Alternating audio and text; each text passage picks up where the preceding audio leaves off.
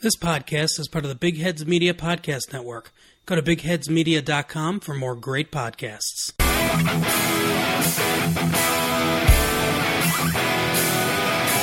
You're listening to the Husker Cuzcast Sports Show. Now, here's Justin Fielder, Derek Stafford, and Tyler Schaefer.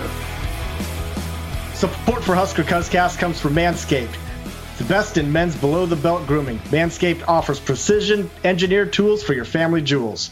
Get 20% off and free shipping with the code BIGHEADS at manscaped.com. That's 20% off with free shipping at manscaped.com. And use code BIGHEADS. Welcome to the Husker Cuzcast Sports Show. Justin here along with Derek. Tyler's out this week, so we upgraded. Joined with us now is Brandon Kavanaugh, Nebraska and Big Ten sports writer for Athlon Sports. You know him as @8Laces on Twitter. Welcome, Brandon. Hey guys, thanks for having me on, and what a great time, early signing day, so you get yourself a 5-star prospect. No, I'm just kidding. I'd be more of a 3-star with 5 heart, you know what I'm talking about? Something like that. Definitely me. But yeah, hey, thanks for the plug. I got to say, I'm really excited, you guys. Thanks for letting me come on here. I'm going to be starting a brand new podcast called Locked On Huskers, part of the Locked On Podcast Network. If you guys want to check it out, I really appreciate it. You can get all the news you need regarding that at Locked On Huskers on Twitter as well. And if you guys want to check out my Athlon stuff, by the way, you can visit that at www.8laces.com. Awesome. All right, I'll be sure to get on there to steal some information to put on our show. Absolutely, by all means. All right, it was a very exciting early signing day today. Scott Frost and staff, they put together a hell of a class for this for 2020, and it wasn't looking that way a couple weeks ago. But this recruiting class is now sitting at number 20 according to 24/7 Sports and 17 on Rivals. Unlike other years, there's a lot of drama and surprises today, right, Brandon? Oh my goodness, I did not know when I sat down today that I would be watching a young man so emotional in Jaden Francois in Miami. Real quick, the story, if you haven't seen it, which by now I'm sure you have, sits down at a table, gets a phone call, gets real emotional, gets up, walks out into the hallway, comes back, gets another phone call, gets up, walks out in the hallway. And at this point, did you guys have any idea what was going on? Because I sure didn't. None. Not one. Twitter didn't know either. Twitter didn't know, but after it went down, of course, there were the reports that either the Miami coaches or a Miami writer or somebody, I saw a Miami writer reported it, but word that allegedly the Miami coaches informed Jaden that Travis Fisher, his position coach and the gentleman who's recruiting him, would be leaving. So interestingly enough, when he committed to Nebraska, Travis Fisher tweets out, "Man, I look forward to coaching these young men for the next 4 to 5 years. Wink, wink, nudge, nudge. Thanks, Hurricanes." And wow, the salt did flow. Oh, yeah. Yeah, that was crazy. I've never seen anything like that. Them in a bowl game sometime then. You know, it would sure be nice if there was a series within the next 4 years, give or take. But alas, just going to have to make do with our Big 12 Bay in Oklahoma. All right, Brandon, what about any surprises out of this signing day today?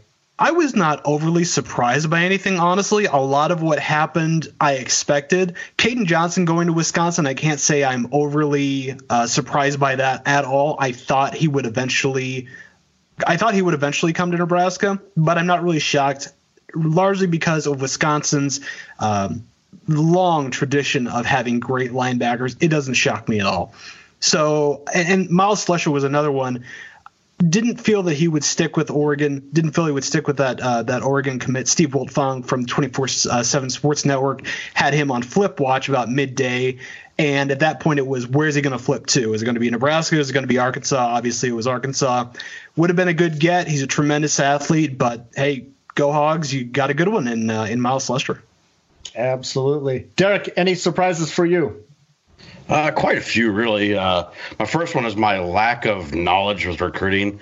I like to think I pay a lot of attention to this stuff, but I just don't understand. We get 10 4-stars in this class, most we've ever had since they've been tracking it, back in like 2000, 2001.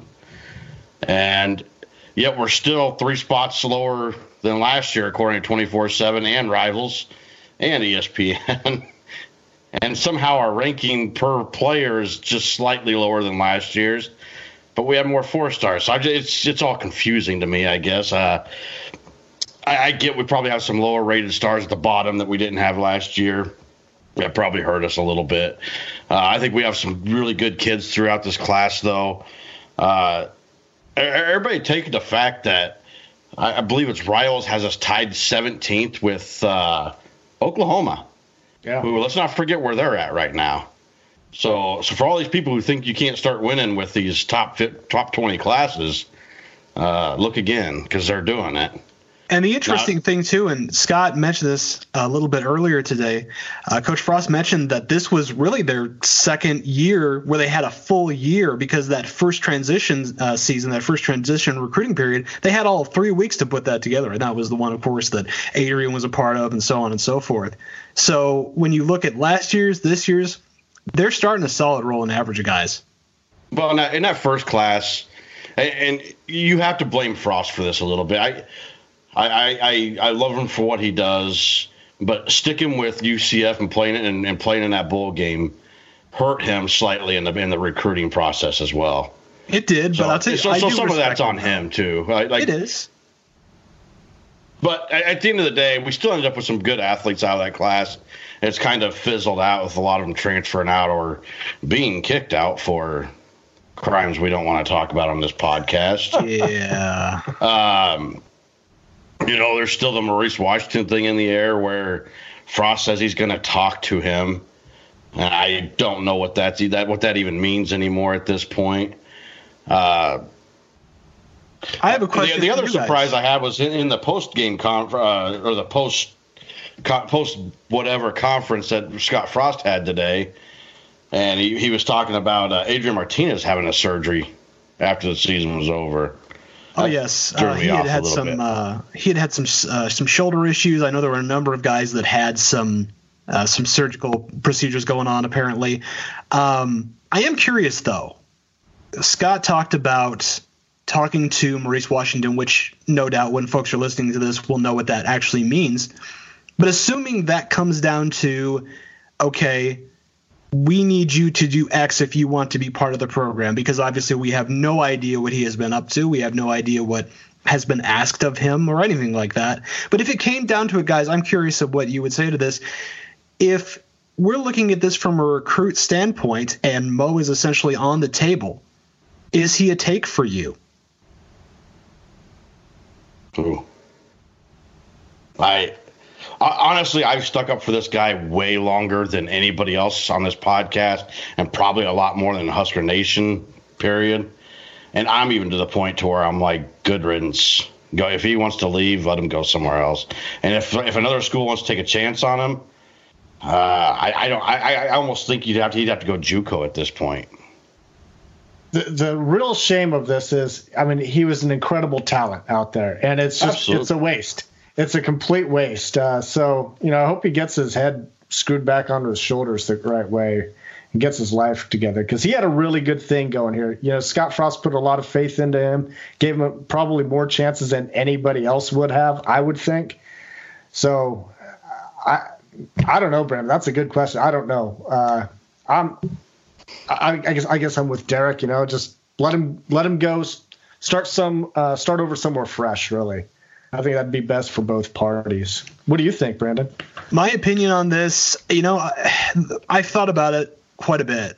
And if Mo is to be part of the team again, I think something that may help him in this situation, because obviously he's had a very troubled past. He's had a hard road. I get it. I respect that. But I'm not sure how much of a team player Mo Washington is right now.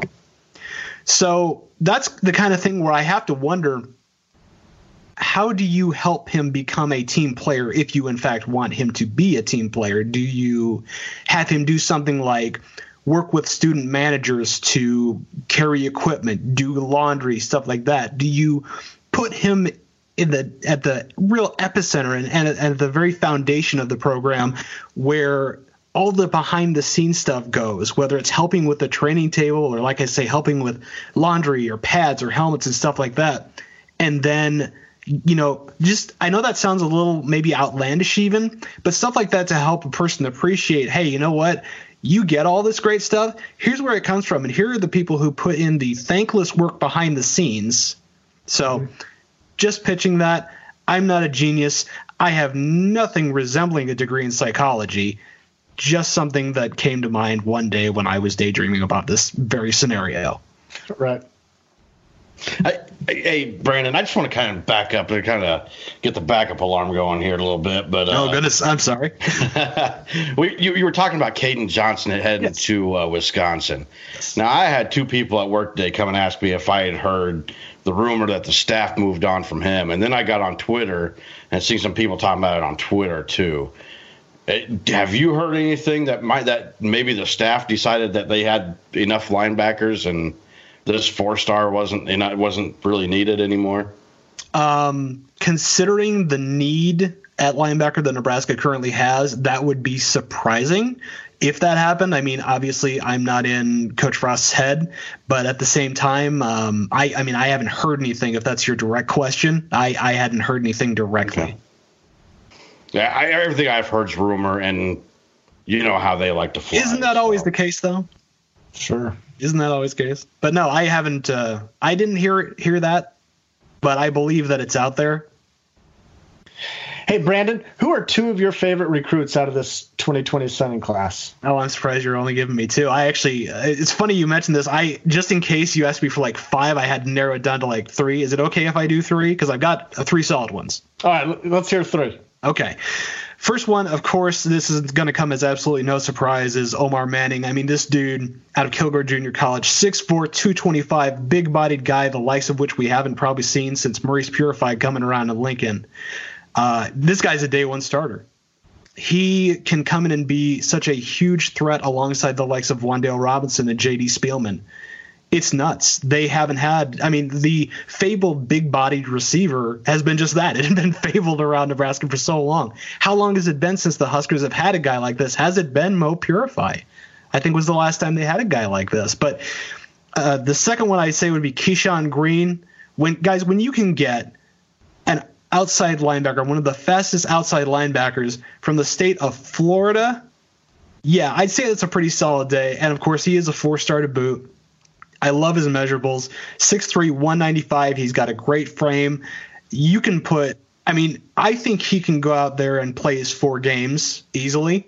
I think he has the possibility to go out there and maybe even sneak in a little bit more, kind of like a Garrett Nelson type in terms of what Garrett did in terms of snaps. But I love what he brings to the table just in terms of raw physicality. And then keeping on the outside linebacker train, Blaze Gunnerson – local boy, Carroll, Iowa, and this kid, 6'5", 250, early enrollee. I mean, what about that is there to hate? And by the way, just for the all-name team, Phildarius Payne, I don't know what happens to him, but I love it up and down. That's a different name for sure. That's going to be fun to say over the next 4 years. Derek, who are some of your favorite recruits out of this class? Well, I can't disagree with Brandon here. He had some really solid guys there. Omar Manning makes a huge difference. I think if Adrian Martinez or any of our quarterbacks last year had a big body receiver like him to really focus on a little bit more, it could have opened up a lot of other receivers. But I'm going to go with the running backs. Since you want me to stick with one, I'll do with Sevion Morrison.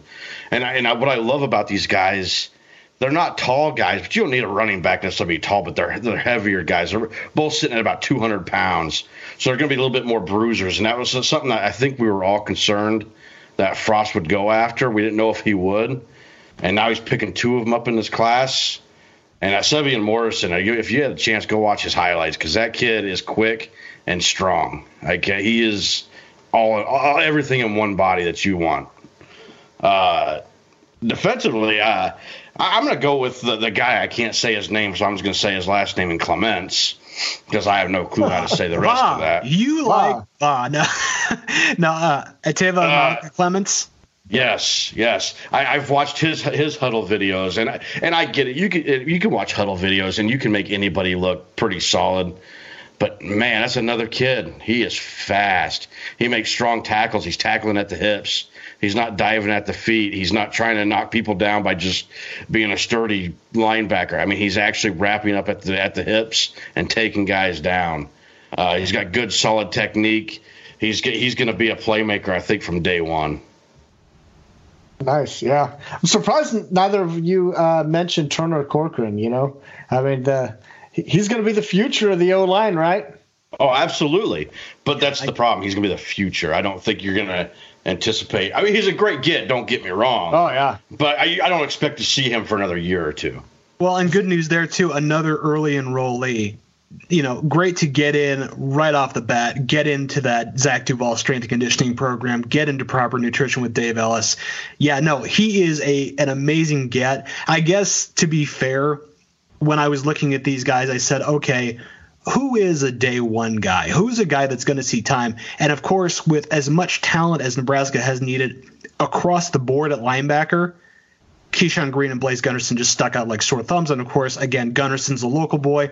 Omar, well, his highlight reel says it all. But ultimately, I think you will see, when push comes to shove here and it's about minutes and kickoff comes, I think you're going to see Manning out there quite a bit. And I think you're going to see whoever is at quarterback, wink, wink, nudge, nudge, throwing to him quite often.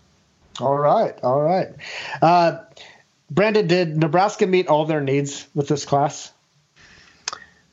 I feel that they did a great job at meeting their needs. I mean, they badly needed linebacker talent. They got that. They badly needed some solid wide receivers in addition to what they had. They got that. They addressed the offensive line. They addressed and very well. Travis Fisher, by the way, again, round of applause on this end to Travis Fisher for everything that he did going into Miami and stealing some fantastic both wide receiver and secondary talent. I think they did a fantastic job overall. When I look at the class and I say, is there anybody that's really standing out is there any position, that's standing out? This is a darn good class. And the great thing though, guys, is if there is something, if I go back, look over it, or if there's something that the coaches even go back and look over it, I think they can really afford to be choosy at this point, because between now and February, it can be, hey, we only need to address like 3 or 4 maybe spots, and then we can go on to 2021 in the meantime. So it's a pretty solid scenario for me. So in addressing those needs, is tight end one of those needs that you think that they need to address by February?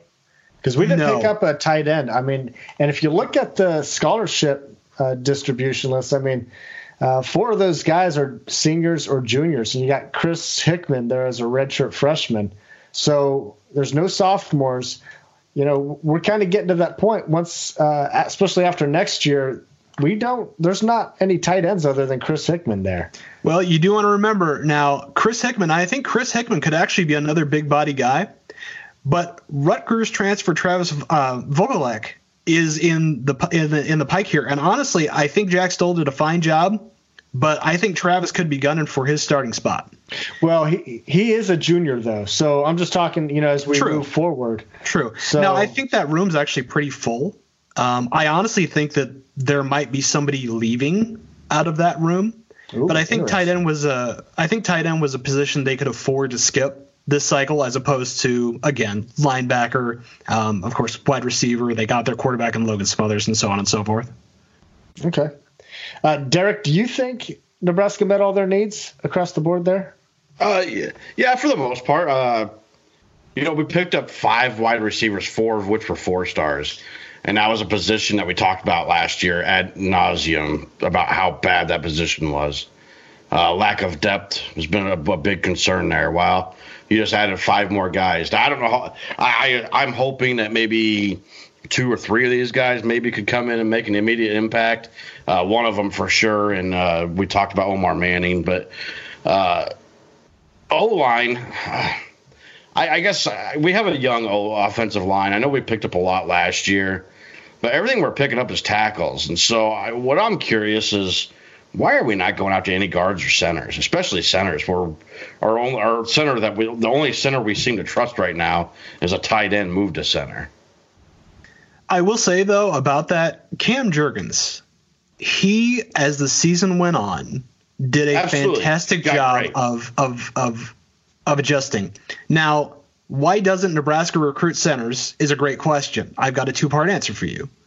The number of guys listed as straight up centers, it's extremely small versus other positions.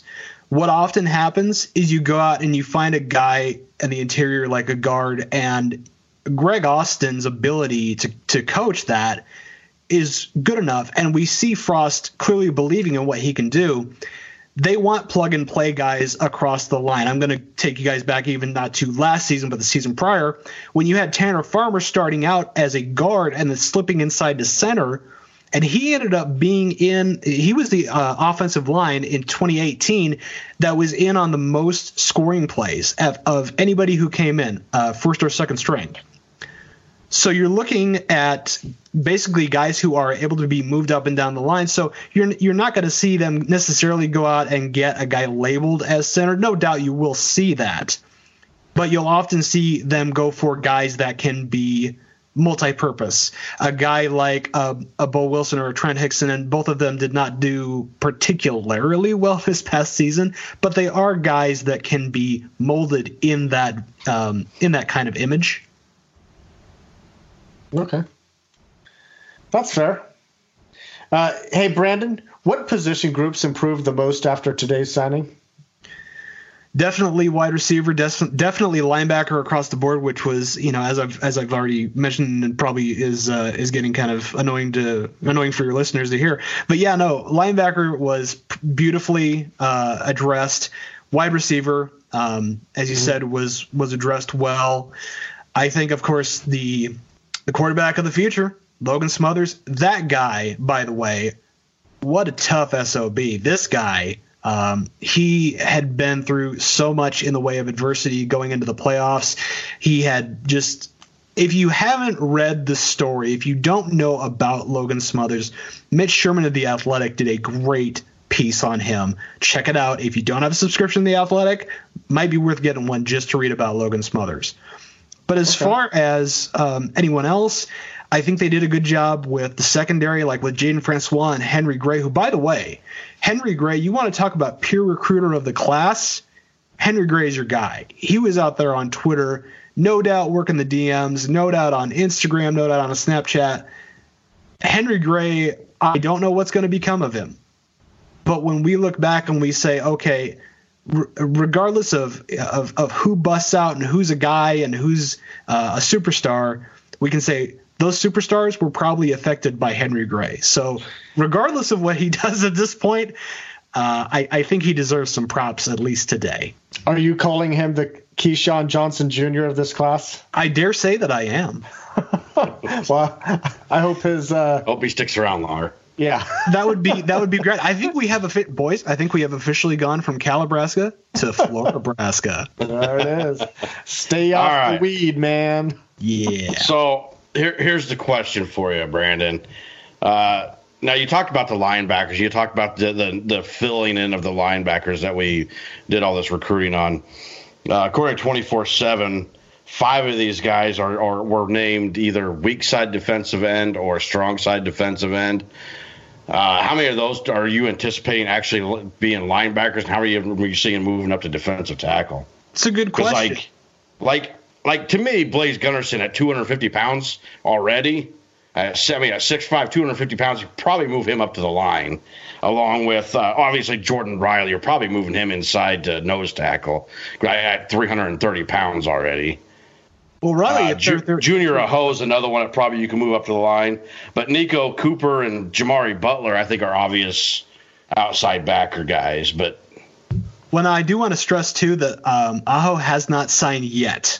Correct. So we can't necessarily say anything about him. But to answer the question, Gunnerson I see as an outside linebacker, because what we have to remember is that in the 3-4 you're dealing with a completely different size aspect. You're dealing with a completely different set of linebackers.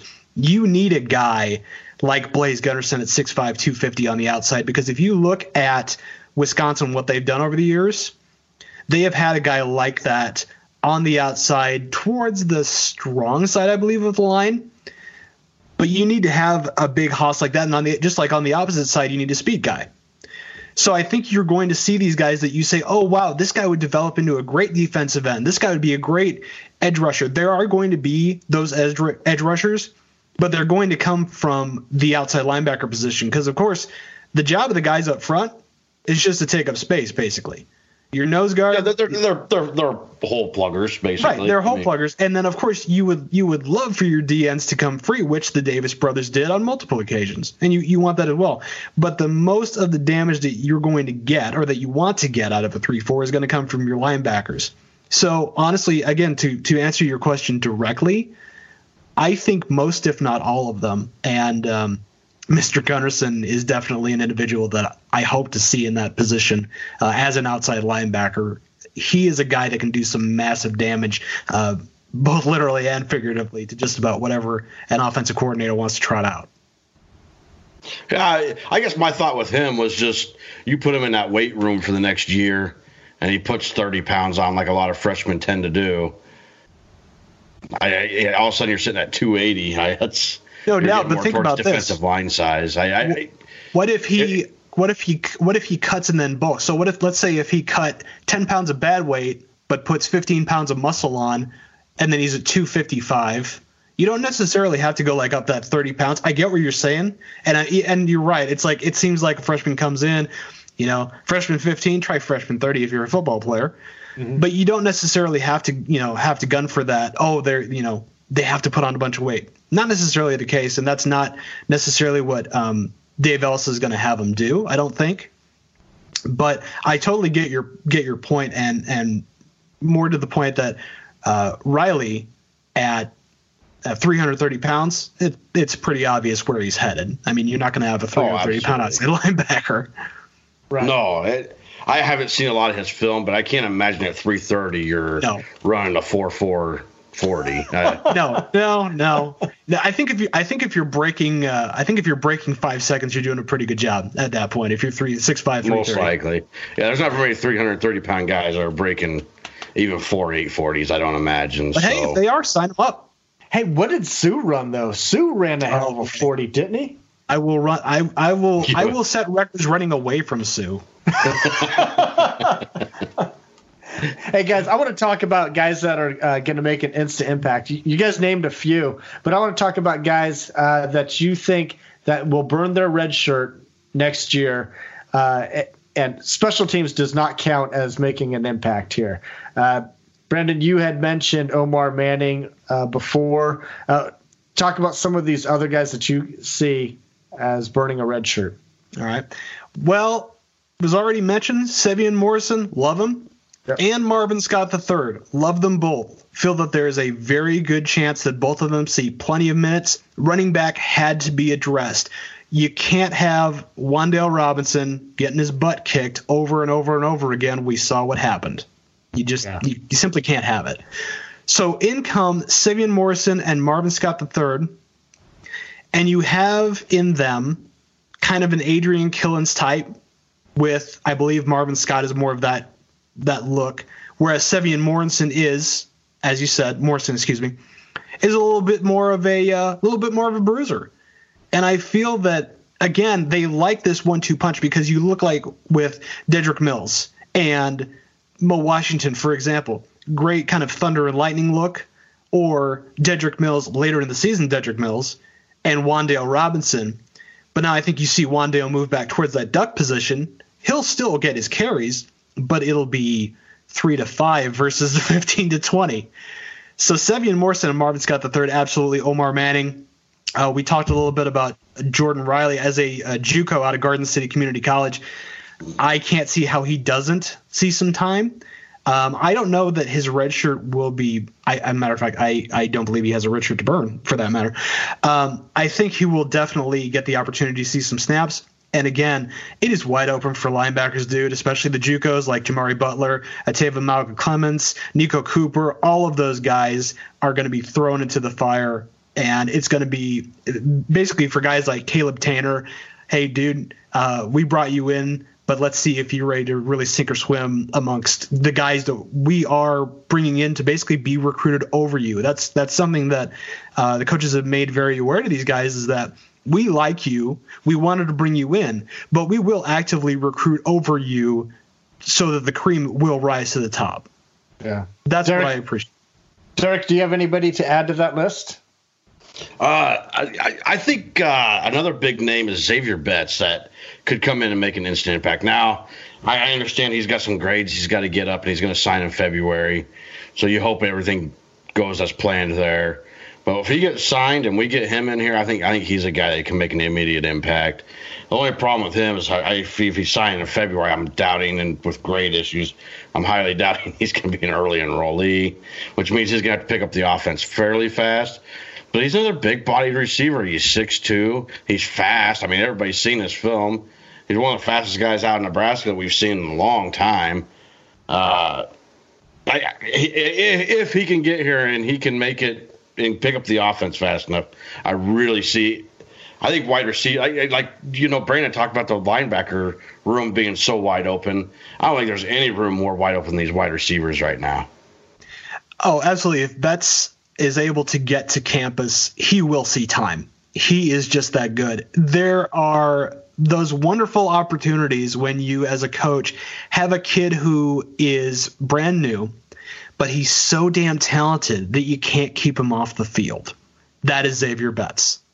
Now, I'm not saying he's going to come in and take over, because you've got guys like Spielman, Robinson, Manning, but when you go to like a 4 or a 5 wide, that's where a guy like Xavier Betts can come in. And when you think about, okay, who's going to be those supplemental guys at the 4 spot and the 5 spot, if you take the guys that are already there, you supplement a guy like Betts, it's just another headache to give a defensive coordinator. So I do agree that if he is able to become academically eligible, and by the way, I'm not hearing anything that makes me think he won't be, I think he could definitely have an instant impact.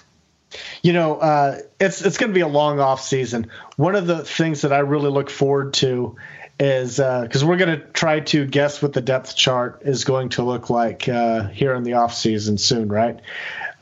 Guessing the 2 deep at wide receiver headed in next year. That's going to be It got a lot tougher, didn't it? It did. It really did. I mean, I don't know how that's going to look. Because I still think there's some redshirt guys in there, like the Jamie Nance, who could still make an impact. And there's still a lot of good receivers from last class that could make an impact. That just because they didn't play last year as true freshmen a lot doesn't mean they can't be good as redshirt freshmen.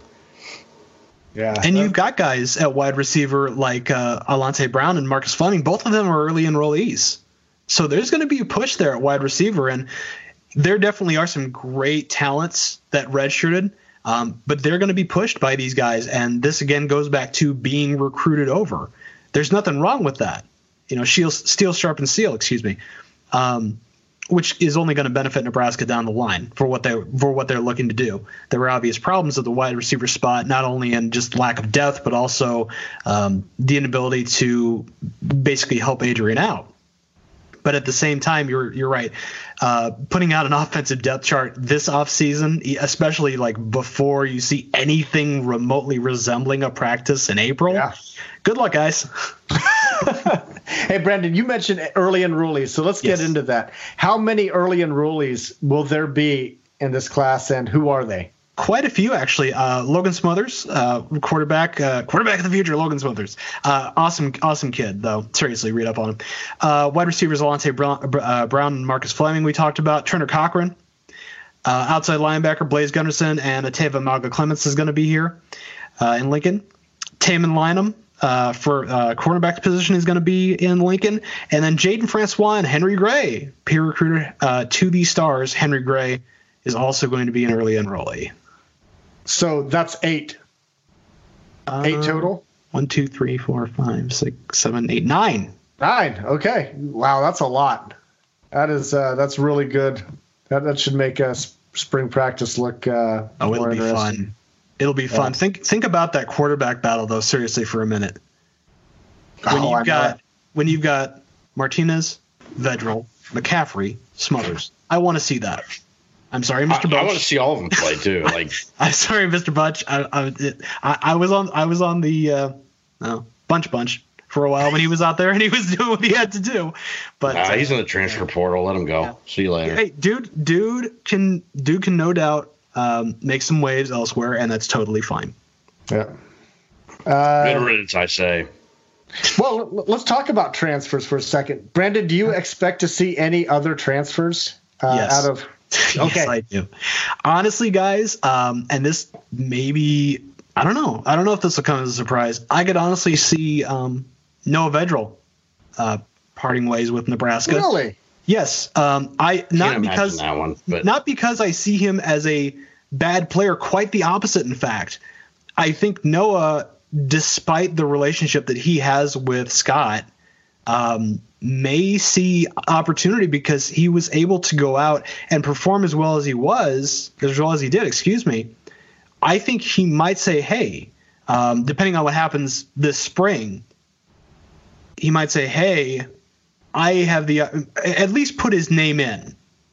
Maybe he doesn't necessarily get the bites that he wants, but I could see him at least putting his name in. And if he gets the right nibble, well, there you go. But as far as people I see probably leaving, Noah would be I could see it, but probably not long for this roster. Jalen Bradley at running back, I don't see him cracking anything that either of the guys who got signed on this cycle did. Javian McQuitty's a guy at wide receiver that I have been waiting for him to, but I've been waiting for him to break out. That one. It's like, where are you? And he just has not broken out. I don't think that he's particularly long for the roster after April. Austin Allen out of the tight end room is a guy that I have been waiting for. The twin towers of Austin Allen and Kurt Raftel were two guys that they're both 6'6" or taller.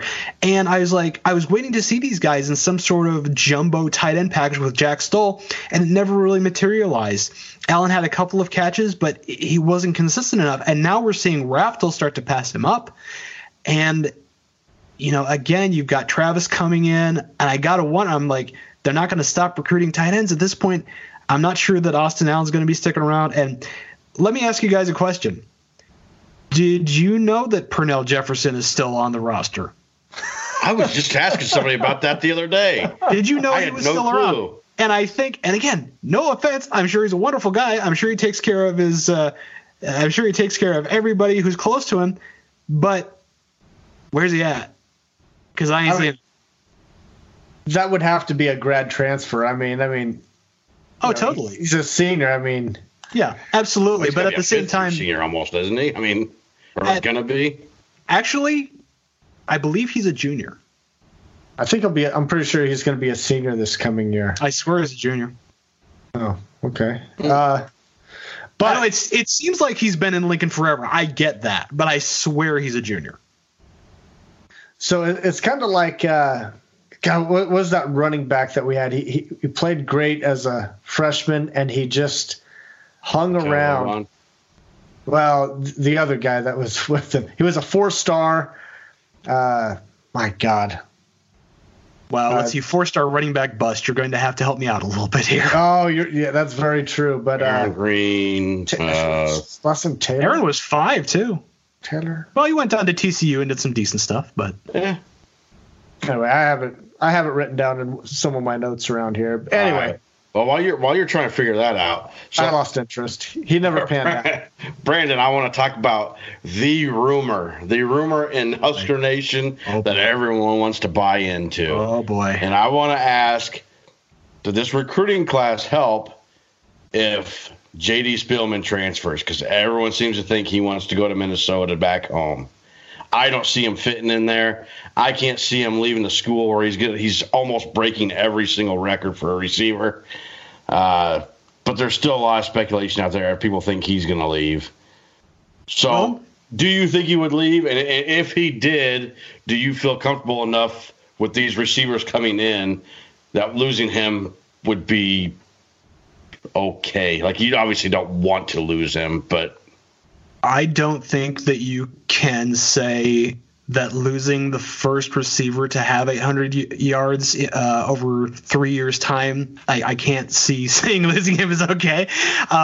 But can I see him leaving? I mean, who knows? I mean, technically, he is NFL ready. I'm, in terms of not NFL ready, NFL eligible. Let me just clarify that real quick. If he wanted to go that route, I would not encourage him to go that route. Obviously, in my humble opinion, dude needs more seasoning. But he's a fantastic college receiver. Would obviously love to see him in Lincoln. And here's the thing, guys. That was actually brought up, and I need to underscore this, brought up unprompted by Coach Frost in his 3 p.m. press conference about the National Signing Day. The wide receiver room was brought up. Unprompted, he brings up J.D. Spielman and lavishes him with praise. So I have to wonder, there's been a lot of speculation. I have opined about that over at Athlon Sports, www.8laces.com. But do I think he's going to leave? I mean, I don't really have anything indicating that would be the case. Obviously, he could transfer. He has the opportunity. He would be, I think, a very valued commodity. If he wanted to go, you want to talk about the rumor and innuendo. If he wanted to go to Minnesota, and obviously there's loopholes and everything that need to be jumped through there for him to even participate immediately. But he would almost have to redshirt to go there, wouldn't he? I mean, with him going feasibly. in conference, with him going in conference, I don't see that. I don't see why he would do that. But I mean, I look at it this way, though, guys, and I'm not trying to feed the rumor or anything like that. I mean, if a relationship just with a program, if you're not enjoying yourself in a program, you're going to want to leave. That goes for anybody, for a superstar or a scrub. If you're not having a good time and you're just coasting by, that's okay for some guys. But for others, they're just ready to go do their own thing. Kind of what I inferred with Noah Vedral. Again, not saying he will do it, but saying I could see him doing it because he does have talent. And I actually was talking with Brian Wilson, who used to play the University of Nebraska, and he said before the season began that he saw Vedral supplanting Martinez at one point, and sure enough, what happened. Yeah. So now we had him on the show after he put that tweet out. There you go. We've had Brian Wilson's a good friend of our show. Yes, we've had him on a few times. Brian's an awesome guy. He is an awesome guy. We love Brian. But yeah, I mean, without tap dancing around it anymore, I don't see him leaving especially after just the unprompted praise that Coach Frost gave to him during the press conference.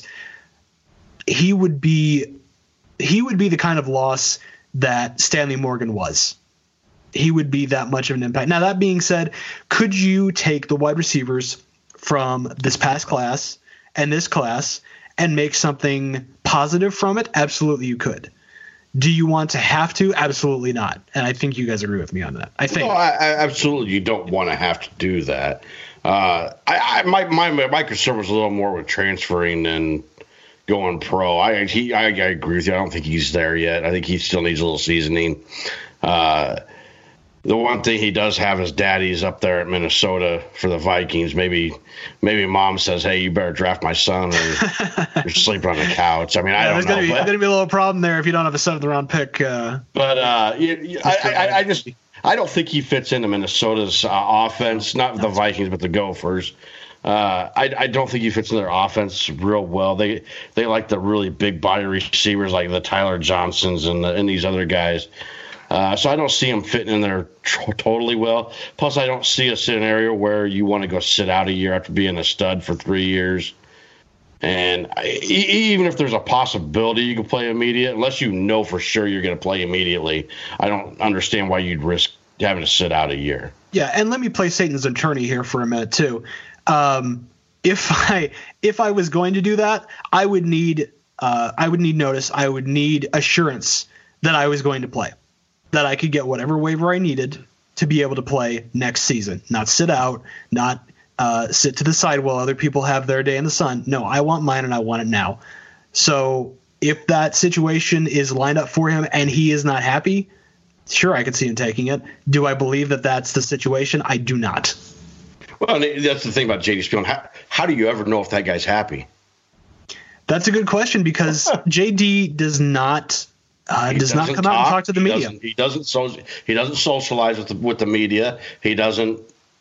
We don't get to see his boyish. That's just his charm. We don't get to see his and face. it's okay. Yeah, no. It's totally cool. I am an introvert. I get it. There's absolutely nothing wrong with it. But that's just the problem is when you have no data to go by, when you have nothing to go on, rumor and innuendo is really easy to be like, well, gee, does he want to go? Would he want to go? That's the problem is without having Coach Frost come out and say, no, absolutely not. He says he's not going to. It's kind of a thing where you got to wait till he actually shows up in pads, I guess. Yeah. Again, rumors. You gotta love them. Yes. All right, one more thing before we move on here. I want to talk about Isaac Gifford real quick. Can you explain the blue shirt to us, Brandon? Yes.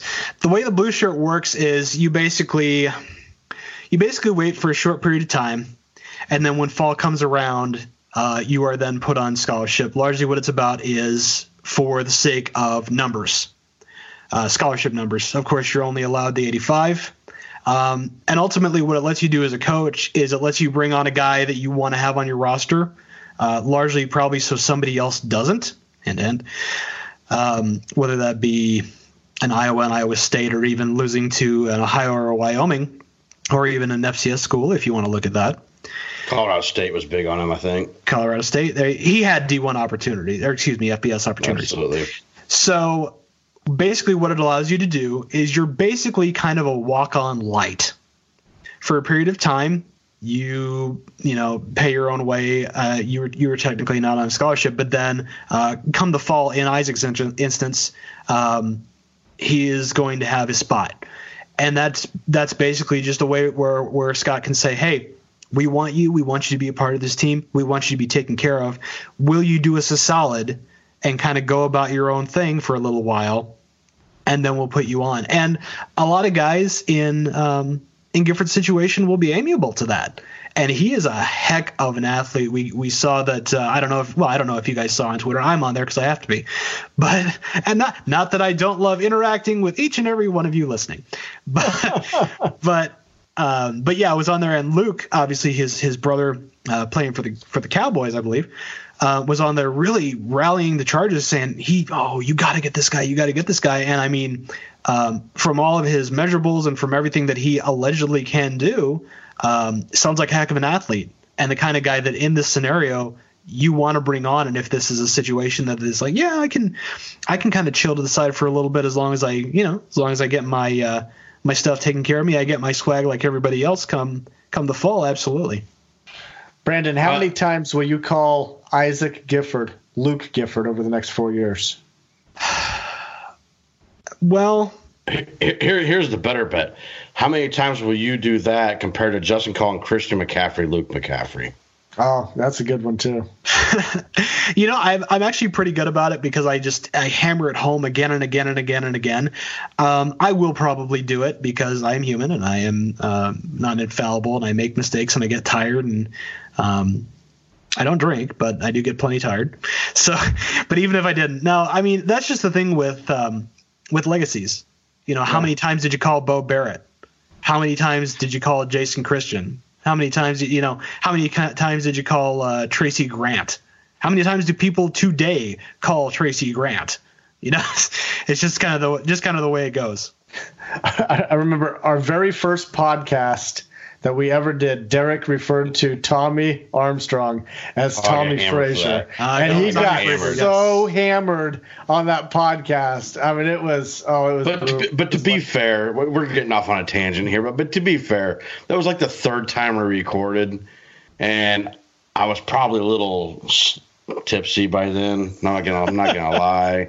So for those who aren't visually with us right now, you are imbibing with alcoholic libations. Is that what's going on? Maybe here? A little. Maybe a little. You are drinking beer, maybe? Bourbon. One or two. Bourbon. Whoa, look at this. Woodford Reserve, the best for the podcast. Hey, we don't get paid by them. Oh yeah, that's Get true. my smoking jacket out. All right. Hey, all right. Final question about recruiting. That we got to move on here. Brandon, how would you grade this 2020 recruiting class? Yes, here we go. I'll tell you what, guys. If they would have gotten, let's say, Caden Johnson, if they would have gotten Miles Slusher, that would have been amazing. I can be a bit of a stickler, and I'm gonna be in this instance. So I think in that scenario, it's an A+. I think I can give this a solid A and be happy with it. Okay. Derek? I'm a little tougher on them, I guess. I think if you're going to give out an A+, you have to pick up at least 1 5-star. Yeah, fair. Above. But no A+ though from on this end. We're going with a straight A. No, I get it. But I think they even be considered for an A+. You at least have to get 1 5-star. Sure. The recruiting rankings are slightly worse than last year, just by a smidge. So I'm going to give them an A-, where last year I probably gave them an A. I don't think it's terribly different, but I'll go A-. I think it's a really good class. I think it's a great stepping stone, and I think you can win a lot of games with some A- players. If I may, honestly, guys, I use no hyperbole when I say that I believe this class to be the best since Callahan's fabled 2005 class. I agree. I mean, I'm solid A, if not A+, just based off of 10 4-stars. Did you guys really think that was going to happen 2 weeks ago? In 10 days? No, I did not. No, there was no chance in hell. That. The way, but the 2 weeks ago, you'd have given us an F, Justin. So yeah, I think 10 days ago I would have said C-. But hey, props to everybody all around, whether it's Coach Frost, Held, Fisher. They did a tremendous job, and I think that's part of why I say, yeah, you know what, I feel good giving this class an A. Just how hard they had to come out and say, hey, you know what, yeah, we're 9-15 over the past 2 years, but, and then whatever they tell kids, and then they get this. So sure, definite thumbs up. Give them all the money, give them whatever they need. Especially, I want to say too, guys. Coach Held and Coach Fisher both highly underrated. Dudes need raises. Yeah. Hey, I'm going to say this. I've been the hardest. I've been the toughest on the staff on this podcast over the last year. You know, it was a tough season for all Husker fans. You know, we had high expectations, and we just didn't see it on the field on Saturdays. So I was always saying that I'm not going to buy into any hype in the offseason. I was like, I don't know what we're going to talk about through the offseason because there's really nothing to look forward to. But you know what? After a recruiting class like this, dude, I'm not going to lie. I have a little bit more optimism headed into the offseason, and I'm not going to try. I'm going to try to stop it from getting to my head too much. But man, it's hard not to be super excited about this and the direction. And Derek, he's kind of smirking over here because he knows how big of an asshole I've been, you know, talking about this staff. I mean, I've been tough on him. Hey, that beer flavored Kool-Aid tastes good, don't it? I think he said bourbon, didn't he? Yeah, he's drinking beer too. Don't let him fool you. Yeah, okay. I mixed it up. See. I'm solid A+. I mean, this was awesome. Brandon, can they pick up any more players? How many more players can they pick up by February? Well, they signed 20. That means the number 26 has been thrown on as a hard cap. So what you're probably going to want to do – no, seriously, what they're likely going to do is keep a couple spots open for the transfer portal. So if they go out and they find, let's say, 3, maybe 4 guys they like a lot, and they probably will, they'll go ahead and use those spots, but they'll definitely keep probably 2 or 3 open for the portal, depending on how they want to massage the numbers. Okay. Well, next first week of February, I guess you'll have to come back and see how this shapes up then, right? Absolutely. I would love to. All right. Let's move on to Nebraska ball, but first we need to take a quick break to hear from another great podcast on the Big Heads Media Network. If you're like me, then every Saturday in the fall is the best day of the week for you. There's nothing like waking up, turning on the TV, and getting ready for a whole day of college football action. Whether you're watching from the stadium or from the couch that day, there's still nothing like the excitement that builds as you wait for your favorite team to take the field. The problem, though, is that for most, this excitement only comes on Saturdays. Here at the Flagship Football Show, we think every day should be College Football Saturday. That's why the Flagship team works all week to bring you the best recaps, previews, interviews, topics, and discussions on all things Ole Miss football. Tune in every Wednesday for our new episode on Apple, Spotify, Stitcher, and SoundCloud, and follow us on Twitter at Flagship FB Show and on Facebook at The Flagship Football Show to keep up with all our coverage. And remember to stay with us every single Wednesday all year as we bring you everything you need to know about the Flagship University in Mississippi on the Flagship Football Show. All right, let's talk Nebraska ball. You know, it's funny because me, Derek, and Tyler, we were talking a couple weeks ago, the way that this team was looking, we're like, what are we going to be talking about in the offseason? Are we going to be talking about Nebraska ball? The answer was we don't want to talk about it because they looked god-awful out there. It was rough. Getting blown out. Yeah, they're rough. But, all of a sudden, last week, we enter Big Ten play. They're now 5-6 on the season. They took Indiana to overtime, and they were 17-point underdogs. They came up short, but, hell of a run. They whooped up on Purdue 70-56. They were 12.5-point underdogs in that one. Brandon, does this change your expectations on the season? It probably shouldn't, but I'm scared to say that it might. But I'll tell you what, after seeing the start from where they are, just a handful of games into the season, wow, is Fred Hoiberg worth all that money? But, yeah, State of Indiana, thank you very much for coming along when you did, because, I watched the Indiana game, right? And it was 40-39 Indiana at the half. And then Nebraska outscores them 43-42 in the second half, taking it to overtime. And, Deshaun Burke had 25 points. Hannah Cheatham had 21 points. They played extraordinarily well. Mm-hmm. But they fell short in overtime. Okay, but you know what? Looked at that and said, this is a team that I can definitely sit down and enjoy. And then along comes Purdue. And I'm expecting probably roughly the same thing. Instead, 34-23 at the half. Win the second half 36-33. Oh, and by the way, Cam Mack has the first triple-double in the history of ever for Nebraska ball. And Kevin Cross comes in off the bench with 7 points, 7 rebounds, and 3 assists. And I'm like, what the heck? Honestly, this was my expectations for this year were 0. And I think it's honestly healthy to go into each and every game saying, you know what, I don't like moral victories, but I want to watch a team that competes and that looks like it wants to be on the field. Good God, Brandon, come on, smack, on the court. And that's what I'm starting to see. And interestingly enough, it comes after, one player's out. Javay Green, indefinitely suspended. And now they're winning games by 14 points.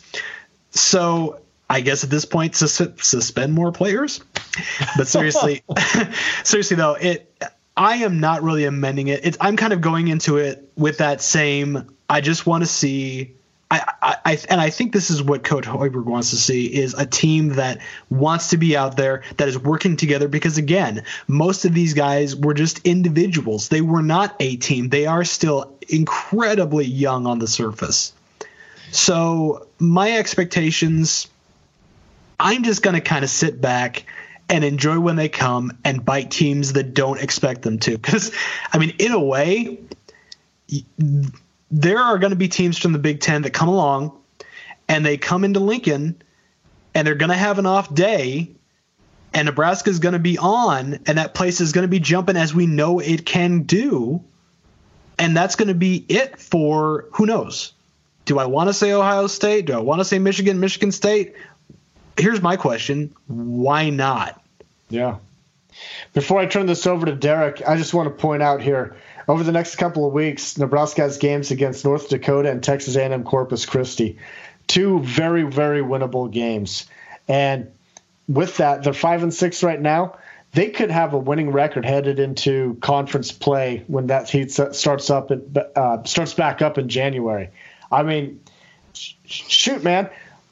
A few weeks ago, we were talking that, we didn't think that Nebraska would have double-digit wins this year, but they damn well could be 7-6, and they're trending up. There's a lot there. I mean, I'm aboard. I'm aboard the Hoiberg train. Derek, go ahead. What are your thoughts? I'll play negative, Nancy. They got lucky.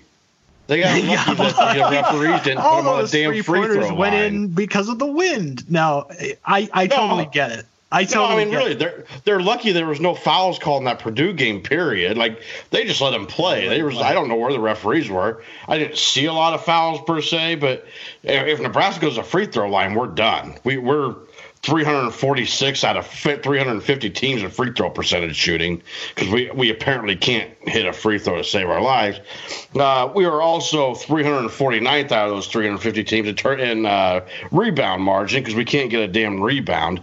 And those are things that are going to start killing this team, that have killed this team. And they looked really good against Purdue. I get it. They looked really good against Indiana, and that's great. That's great. But apparently it wasn't enough to convince Donovan Williams to stay committed to this team. He left. He was a 4-star that we had coming out of Nebraska that we couldn't even keep in state, because he doesn't seem to like where this program is going, I guess. We lost DeAndre Davis earlier in the year, another 4-star guy. Look, guys, what we've done is good, but don't put any stock into it yet. I want more than a 2-game series to say that we've turned this thing around. Damn it, Derek. This is why this podcast can't have nice things, because somebody always has to be negative here, man. Well, he's not wrong. You do want to see a bigger data sample, and I get it. I really, really do. And again, that kind of comes back down to my, you know what, I'm just going to take it one game at a time and see what they have to say. Ultimately, I can see him having – if they had 13 wins, if they had double-digit wins, I'd feel pretty good about it. And I think that might be where they end up. Well, and here's the other thing. Like, Fred Hoiberg type of team is going to be a fast-paced offense. So he's going to be a Scott Frost of basketball. He wants to outscore everybody. Well, if you're going to outscore everybody, you're going to have to shoot better than 43.3% your field goal percentage. So you're going to have to start shooting better. You're going to start shooting the free throws better. It's just it'll come in time. I'm not shitting on Fred Hoiberg. I think he'll be fine in the long run. I'm just not putting a lot of stock in this year. I do think they did look crisper at the free throw line the past 2 games, though. And again, need a bigger data sample. I get it. Don't come at me like that. But no, but is it not fun to watch this team now, if nothing else? Oh. Is it not fun? I've made that comment to Justin several times. Watching this offense compared to Tim Miles struggling to play defense and score 40 points a game is much more enjoyable and much more entertaining to watch. But it's got to start clicking, because I don't like watching us lose either. No doubt. Yeah, well, I mean, it's fun to see them take all those shots. It's even better, when they make them. It's fun when they go in. Yeah, it's even better. All right, guys. Any final thoughts on tonight, recruiting or basketball?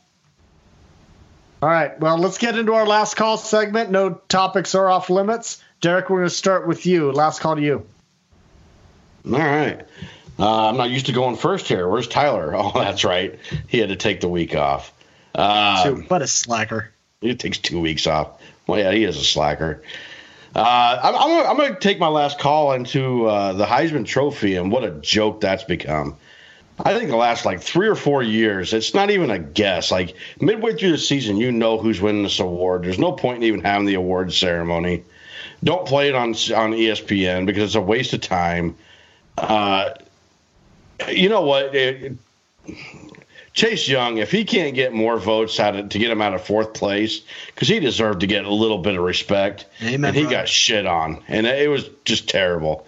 I'm disappointed in the voters. I'm disappointed in ESPN. I'm disappointed in the Heisman, and that's it. That's all I got. All right, thoughts, Brandon? On that or in general? No, I totally thought. Yeah, I know. I totally thought that. Because Chase Young came in 2nd for AP Player of the Year, which to me made sense. I honestly thought that's how the Heisman should have shaken out. But again, his greatest sin was playing defense. So we all know how that goes down. I guess getting suspended probably don't help you. Yeah, well, there was that too. Yeah, I will say Joe Burrow winning the Heisman Trophy wasn't a shock. I mean, everybody knew that he was going to win it. He was the obvious candidate. So, yeah, there was nothing interesting about it. What's that, Derek? It's become such a joke that we don't even have as a topic. We do it as a last call now. This used to always be a topic on our show. Like, we'd talk about the Heisman, and it's become such a joke that we're just like, yeah, throw in a last call. Give it honorable mention. All right, last call to you, Brandon. Ooh, fun. Last call going out to my boy Terrence Bud Crawford, pound for pound, the best boxer in the world. Floyd, come out of retirement. You know you want some of this. Wow, I'll tell you what. It was a heck of a fight, folks. If you enjoy boxing, watching him work is always a treat. It was interesting, though, this time around. Typically, Bud likes to stretch things out and kind of dissect his opponents, but this time around, he did not have that opportunity as he took a couple of shots and he kind of had to get out of that. And he was talking in his opponent's ear, and everybody's saying, you know what? Here I come, buddy boy. You better be ready to deal with the pain. But in the end, Bud comes away a winner, and looking forward to the next fight. And interestingly enough, he was saying he was talking to Andre Ward in kind of a little documentary back and forth. They were talking, and he feels comfortable, I guess, if he wants to be done. He feels comfortable saying, "I'm a Hall of Fame guy today." Now, he's not going to be doing this for much longer, but I'll tell you what. It is a fun fight to watch, is a Bud Crawford fight. And if he happens to come through Nebraska again, you better believe I'm going to find a way to get in that building. You know what I love about Bud Crawford? Most of his fights are on like free TV, just cable TV. You don't have to shell out big bucks for the pay-per-view. He's had a couple. But I tell you what, I saw that segment with Andre Ward, and where he's talking about, he thought that he was a Hall of Fame candidate. And you can't argue that. But you know what? In the second round there, he did get knocked down, and they called it a slip. Oh, yep. And, dude got knocked down. He took a knee. Yep. And so the referee missed that one. But, yeah, that was a great fight. I didn't think it was going to be as good of a fight as it was. It was solid entertainment. No, I thought he'd just rope it up as he usually does and then dissect him about the 8th round, give or take. But, hey, as Bud said, need a little bit of entertainment there, and hey, in the end, just another W. Yeah, well, I bet the under in rounds on that Bud Crawford fight, and I tell you what, that was. You get that? Yes, barely. It was 8.5 rounds there. Nice, and very good. 45 seconds. Yeah, beat it by a smidge. All right, Derek. The best part about Bud Crawford is his representation of Husker Nation. He had the Nebraska N on his mouthpiece. He had the black shirt logo on his shorts and his robe. He got knocked down. He's probably lucky he didn't end up losing that fight the way he was toying around. I'm glad he came out to win. It wasn't the best fight of the night. It was a good fight, but Lopez was the best fight of the night, and he knocked Comey out hard, and that was much more fun to watch. Lopez was the best fight of the night, but you know what? Like I said, I love watching a Bud Crawford fight. It was not what I expected, and I didn't expect to get knocked down. I certainly did not expect that, at least that early. But it was entertaining to see out of the gate, bull in a China shop Bud Crawford versus what we usually get. That was fun to see. Yeah. All right, my last call goes out to college football returning this week. We have 9 games between Friday and Monday, and that includes a 2020 Husker opponent of Central Michigan. They'll square off against San Diego State. Also, 2 ranked teams will play, Boise State and Appalachian State. So it's going to be a good weekend of college football, too. So I'm looking forward to it. Who do you guys have in those? Ooh. Well, Central Michigan. I'm actually rooting for Central Michigan here. I agree. Give me the Chippewas and give me Appy State versus Boise. Well, Boise State and Appalachian State, they don't play each other. But I'm terribly sorry. Gosh. Yeah. Boise State, they shoot, I didn't even write down what their opponents were. Anyway, but they do play. Still, look for those top 25 teams. Tell you what, I'm still very high. I'll tell you what, if Appy State and Boise did play, I'd still take Appy State. Yeah, there you go. Good pick there. There we go. Derek, what do you think? Go San Diego State. What? Hell yeah. You a big Spartan fan? Central Michigan bastards. Spartan. God, Aztecs. Come on, dude. All right. Well, okay. Well, I want to root for a team that's going to be playing us next year. I want them to go down on a low note and come in next year sucking balls. Oh, you think there's going to be that long hangover, basically? Well, yeah. I mean, because hangovers always last a year. Right? Yes, they do. Well, do they? Well, it depends on who you talk to. The good ones do, I guess. Us veteran drinkers can usually get over it pretty quick. Yeah, you don't need Woodford Reserve. I think I know who the next ad's going to be for. All right. Thoughts, Brandon? Thoughts in general? Definitely, you know what? College football, she's almost over for yet another year. But definitely looking forward to the bowls. I wrote my preview about the Cure Bowl this year, which is Georgia Southern versus Liberty. It's an interesting matchup for you. But I don't know. The bowls are in that I have to find the matchups I like, and one that I think is low key legit, guys, is the Liberty Bowl between Kansas State and Navy. I think that's going to be scary good. That'll be a good game right there. I was really impressed with what Navy did to Army. That was a treat, especially for Navy fans like myself that had been on the wrong side of that stretch for so long. But wow, that was a treat to watch. Yeah, Derek and I were both in the Army, and so being an Army boy, I was rooting for Army, but hey, Navy won me money. My dad. Yeah, but we were betting. But we bet Navy in that game. Oh, I see where your loyalties lie. Bunch of degenerates. Well, all about the Benjamins. All right, we got to get out of here. Brandon, thank you for joining us tonight. This is a lot of fun. Follow Brandon on Twitter at 8Laces. I'm sure everybody that listens to the show is already following you, but yeah, we'll see about that. if they keep following me after this, I will consider that a win. And again, guys, if you want to, if you need another Twitter follow, Locked On Huskers, we will have all of the news and notes about that coming in the near future. So if you want to listen to the podcast, the promo is out there, and any day now, episode 1. Awesome, can't wait. All right, special thanks to Connor Russell for putting this audio together for us. Be sure to follow the Husker Cuzcast on Twitter at Husker Cuzcast. Like us on Facebook. Look for episodes on Podbean, iTunes, Spotify, and now BigHeadsMedia.com. Rate, review, and subscribe. On behalf of Derek and Brandon, we want to thank everybody for listening. We'll be back next week. See you then. And as always, go Big Red.